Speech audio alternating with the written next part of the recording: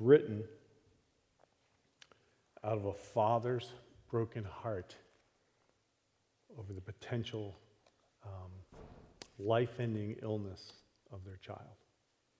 Didn't end that way, but when the writer from Mercy Me wrote that song, their family was facing the potential of their child dying.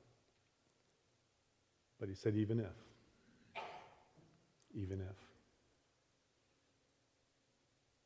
Could I sing that? Could I say that?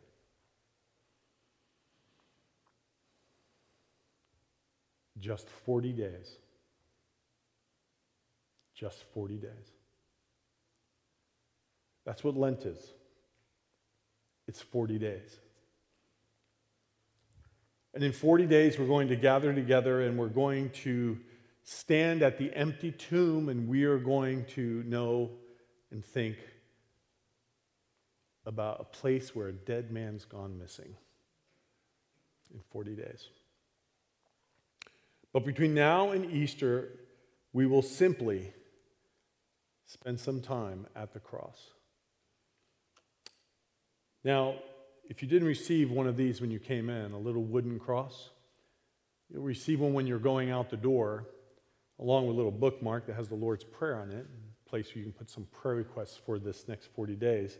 But we're giving everyone in our church one of these little wooden crosses to have all through Lent. And what we want you to do with this is we want you to bring this every week to church. And if you forget, we'll have extras and we'll give you another one. But we want everyone to have one of these in church, during church, to be thinking about the cross. And then to be taking it with you wherever you're going through the week, to be thinking about being at the cross with Jesus. Our journey partner in all of that is going to be the gospel writer Luke as we look at some of the parts of the gospel of Luke, because in Luke, the theme that runs all through the gospel of Luke is Jesus is trying to get to Jerusalem. He is trying to find his way over and over as you see it constantly. It's pointing him in the direction to Jerusalem to be at the cross. But today, we're going to begin where no one wants to go. No one wants to go. No one wants to go into the desert to be alone with the devil. No one. And so we read these words. Jesus, full of the Holy Spirit, left the Jordan and was led by the Spirit into the wilderness, where for 40 days he was tempted by the devil. He ate nothing during those days, and at the end of them, he was hungry. Whenever we come into this passage of Scripture, it's a very uncomfortable passage of Scripture, an uncomfortable scene for us. We wrestle with this. What is happening here? The public ministry of Jesus begins with him facing down the wilderness and the piercing temptations of Satan. But I want you to notice a few things right at the front. First of all, you need to know, when you look at this, this is Holy Spirit time. Notice that. Luke reminds us that Jesus was full of the Holy Spirit. He had just been baptized, and God the Father had shouted his encouragement from heaven. And in Luke it says, "This is my beloved Son, in whom I'm well pleased." He had just heard those words. He had just had his identity so confirmed. Jesus was walking in the full Holy Spirit power. And then Jesus was, the text tells us, led by the Spirit into the wilderness. Jesus is full of the Spirit, and Jesus is now led into the wilderness by the Spirit. And I ask this question, I say, wait a minute. Wait a minute.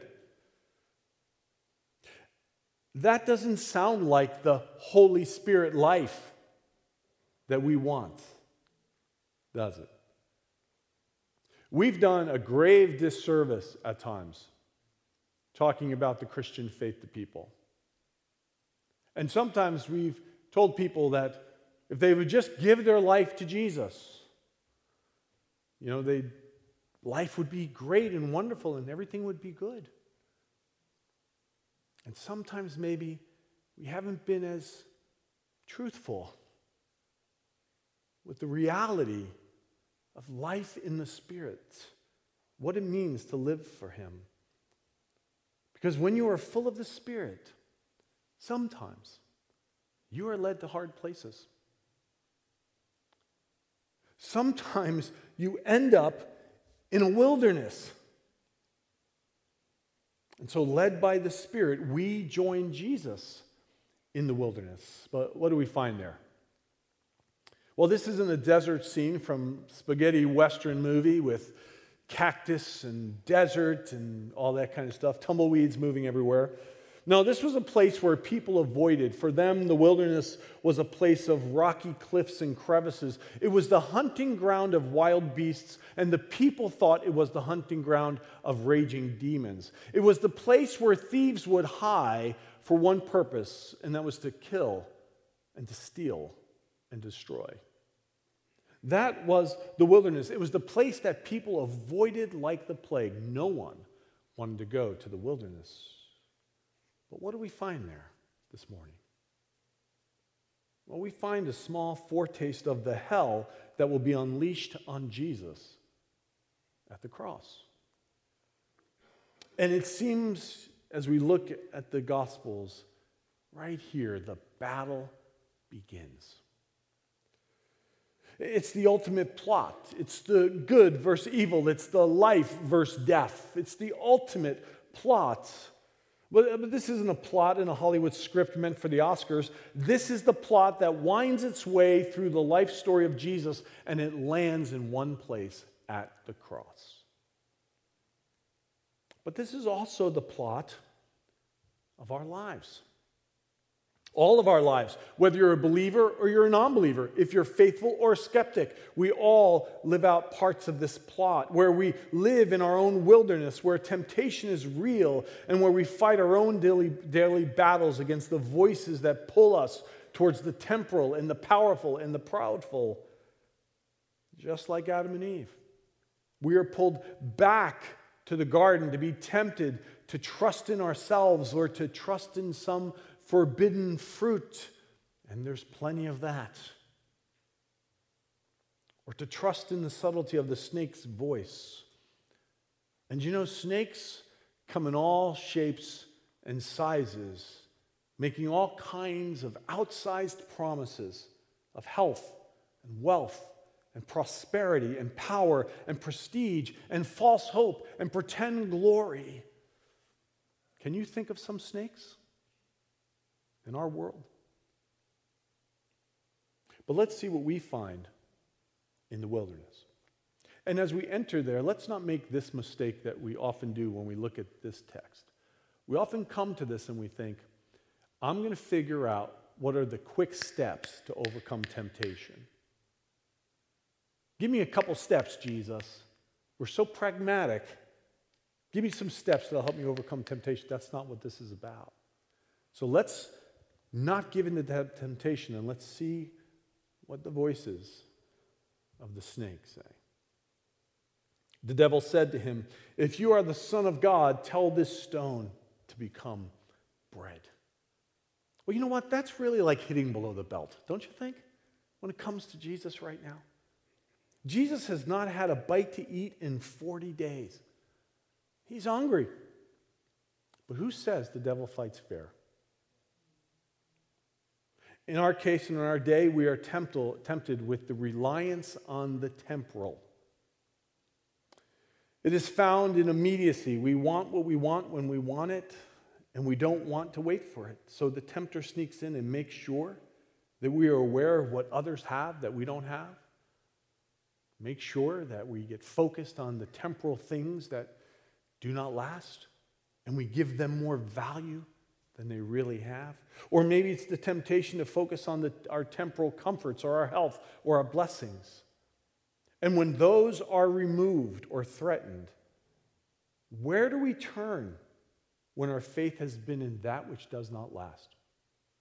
Where do we then turn? Whether that is the things we own or the mortal body that houses our eternal souls, when that breaks down and when we hit our Job moment and we think we lose everything, where do we turn? and our reliance on the temporal betrays us, where do we turn? But a question comes to my mind. I wonder, how else do we learn reliance on God than in the places where the temporal breaks down?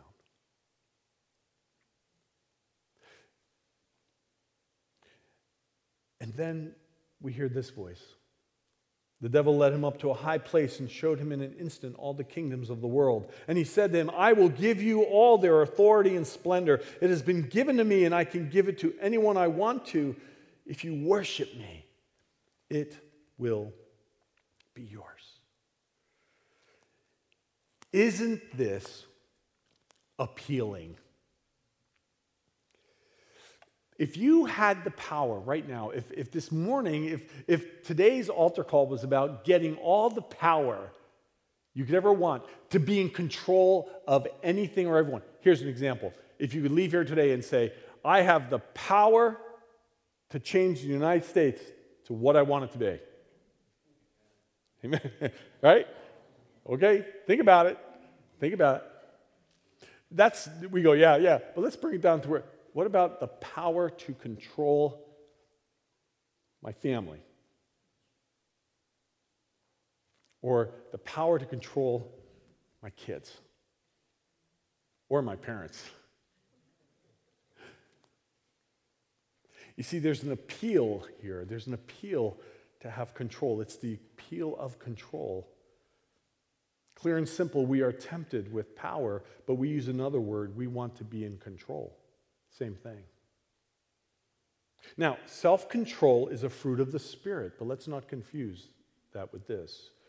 This is the temptation for controlling power rather than loving trust. So we want to seize control, especially in the wilderness, where things are out of our control.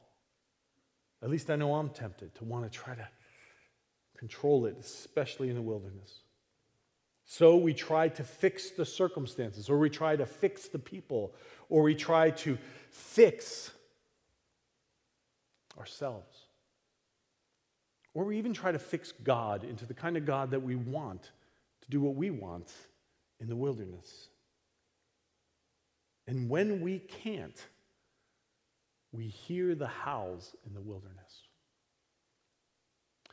I think Henri Nouwen's words are still wise when he says, what makes the temptation of power so seemingly irresistible? Maybe it is that power offers an easy substitute for the hard task of love. It seems easier to be God than to love God, easier to control people than to love people, easier to own life than to love life. And so I'm pressed with the question, can I love God enough to release to him control? Can I release control to him? And then we hear this voice. The devil led him to Jerusalem and had him stand on the highest point of the temple. There it is. Jerusalem's always in sight. In Luke, when we're talking about Jerusalem, we're talking about one ultimate destination, and that's the cross. The devil led him to Jerusalem and had him stand on the highest point of the temple. If you are the Son of God, he said, throw yourself down from here, for it is written, he will command his angels concerning you to guard you carefully. They will lift you up in their hands so that you will not strike your foot against a stone. It's easy that Dan Boone, it's interesting to me that Dan Boone points out this week in our devotional that the devil stops there, because you see the next verse in Psalm 91 says that the serpent's head will be crushed. So how interesting is it? And I do imagine Jesus going, you don't want to say the rest, do you? Right? Because that's really where he stops. But this, you see, this is an allurement. This powerful picture, the one where Satan misrepresents God with his own word, is the lure of the impressive, the amazing, the spectacular, the brilliant. This is a great temptation for all of us in the Western Hemisphere, especially in our country, in our culture, in our society. In a world where bigger is better. In a world where beautiful is better. In a world where we judge people by their body size or the car they drive or the house they live in. The bigger the better. The more impressive. We are sucked into celebrity and fame. We are discipled by this. We are discipled with this message of external reward and popular recognition, even if it's a moment of fame with our own social media presence. We even get caught up in this in the church. We make the faith more impressive through the externals and how everything looks. We want the pastor to be more like the celebrity pastors, and so we compare the Sunday morning gathering with maybe what we hear on a radio show or a podcast or a TV show. And the truth is, most flesh and blood pastors can't even come close to any of that. But that's what we do. We compare all of that for the impressive. We want worship to entertain us and to be spectacular and to somehow be impressive. But I wonder, is this the faith of the one who says, for all those who exalt themselves will be humbled, and those who humble themselves will be exalted? So the question is, what are the alluring externals that compromise the essential, eternal? As the force of the devil's temptation buffets Christ, we feel discomfort, but we also feel familiarity. These temptations are to do life apart from relationship with God. Pulled to the secular, pulled to the prosperous, pulled to the notable. But we also feel commonality with the King of the universe. And what we witness in his wilderness is what we hope for in our own wilderness. Whether tempted to sin, or tempted to give up, or tempted to trust in self more than God, or tempted to be something without him. We hope the outcome of our wilderness will be like his, because Jesus Christ kicks the devil in the teeth. It is written, man shall not live on bread alone. It is written, worship the Lord your God and serve him only. It is said, do not put the Lord your God to the test. Bam, bam, bam. But notice this. Jesus could have blasted the devil to smithereens. And he didn't. Why did he not give the devil his due once and for all? Because this was not about power or about evil. This wasn't about something that wasn't good for Jesus. In fact, quite to the contrary, all these temptations weren't bad. All these things actually seemed pretty good. Bread when you're hungry for 40 days. Power to change the world. Right? Being someone of prominence. Think about the following he really could have had, huh? All these things aren't bad. But as Sharon Ling said, could even good things lure Jesus from a focus on God's will and for us, or lure believers into following a more comfortable Messiah? We want to follow Jesus. That is, until we're led by the Spirit into the wilderness with Jesus. Where sometimes it's really hard. And it's not warm and fuzzy, and the wind howls. And it seems like God is absent. And life is hard. But this is what's really going on here. I guess you could say this is the big idea. Jesus refused to exercise his power out of his own self-interest. The lessons here aren't, well, if we just memorize the scriptures enough, or if we just do this, we just speak the scriptures out to the devil and he'll flee and all that. No. The lesson is this.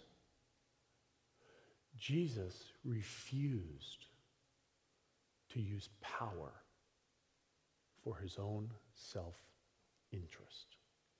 His focus was exclusively in service to loving God and loving people.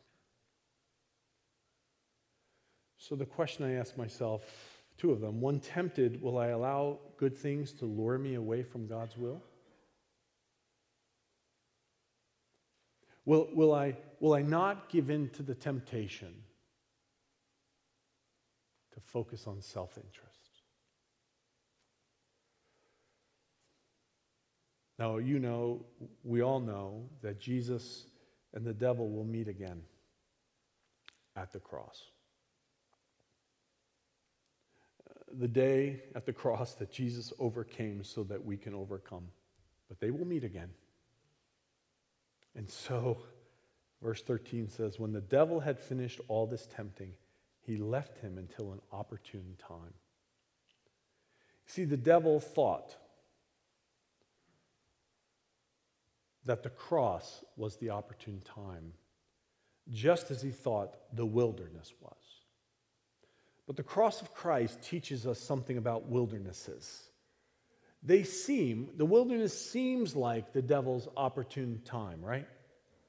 When we are going down in defeat due to wrong choices or overwhelming doubts or temptations or something we think is the next best thing for our lives.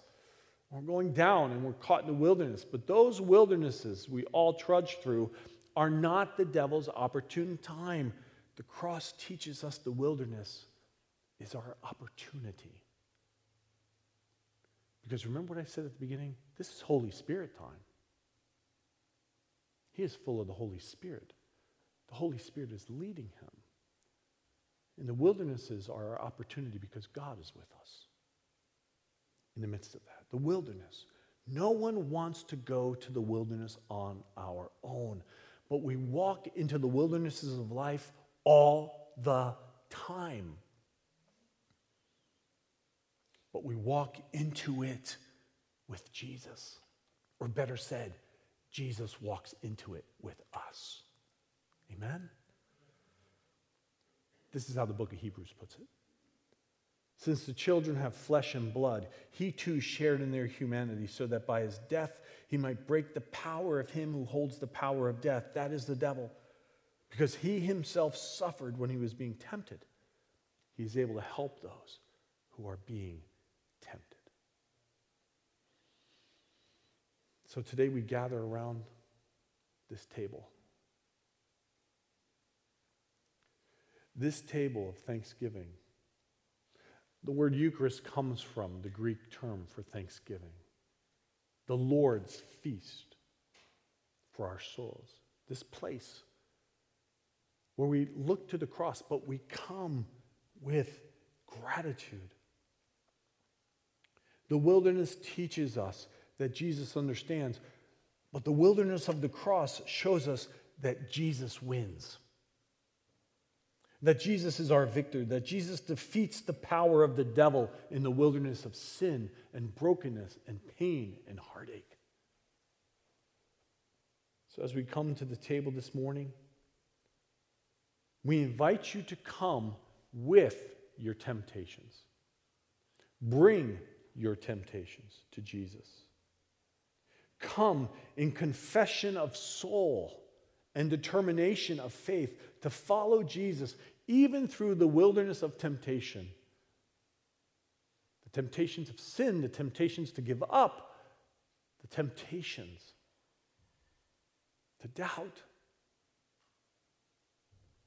Come, find forgiveness in the power of the cross where sin and death's grip was broken. Thanks be to God. Now the battle's begun. But the good news is, he is with us, even in the wilderness. I invite you to stand with me this morning as our pastors come, as we prepare for communion. And I invite you today to pray with me. Lord, we want to thank you today for the beauty and the power of your cross. And we thank you, Lord, for the truth that even in the darkest wilderness, you go with us. And ultimately, the lesson of the wilderness temptations is the same lesson of the cross. You would not use your power for self-interest, but only to serve God and people.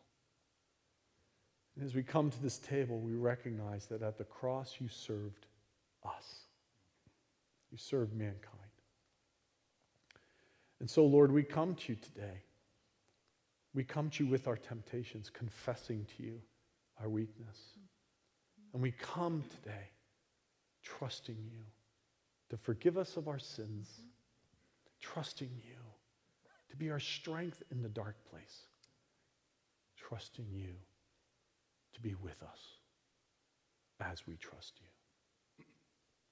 Now, Lord, speak to us even through this table, we pray. In Jesus' name, amen. I invite you to stand with me this morning.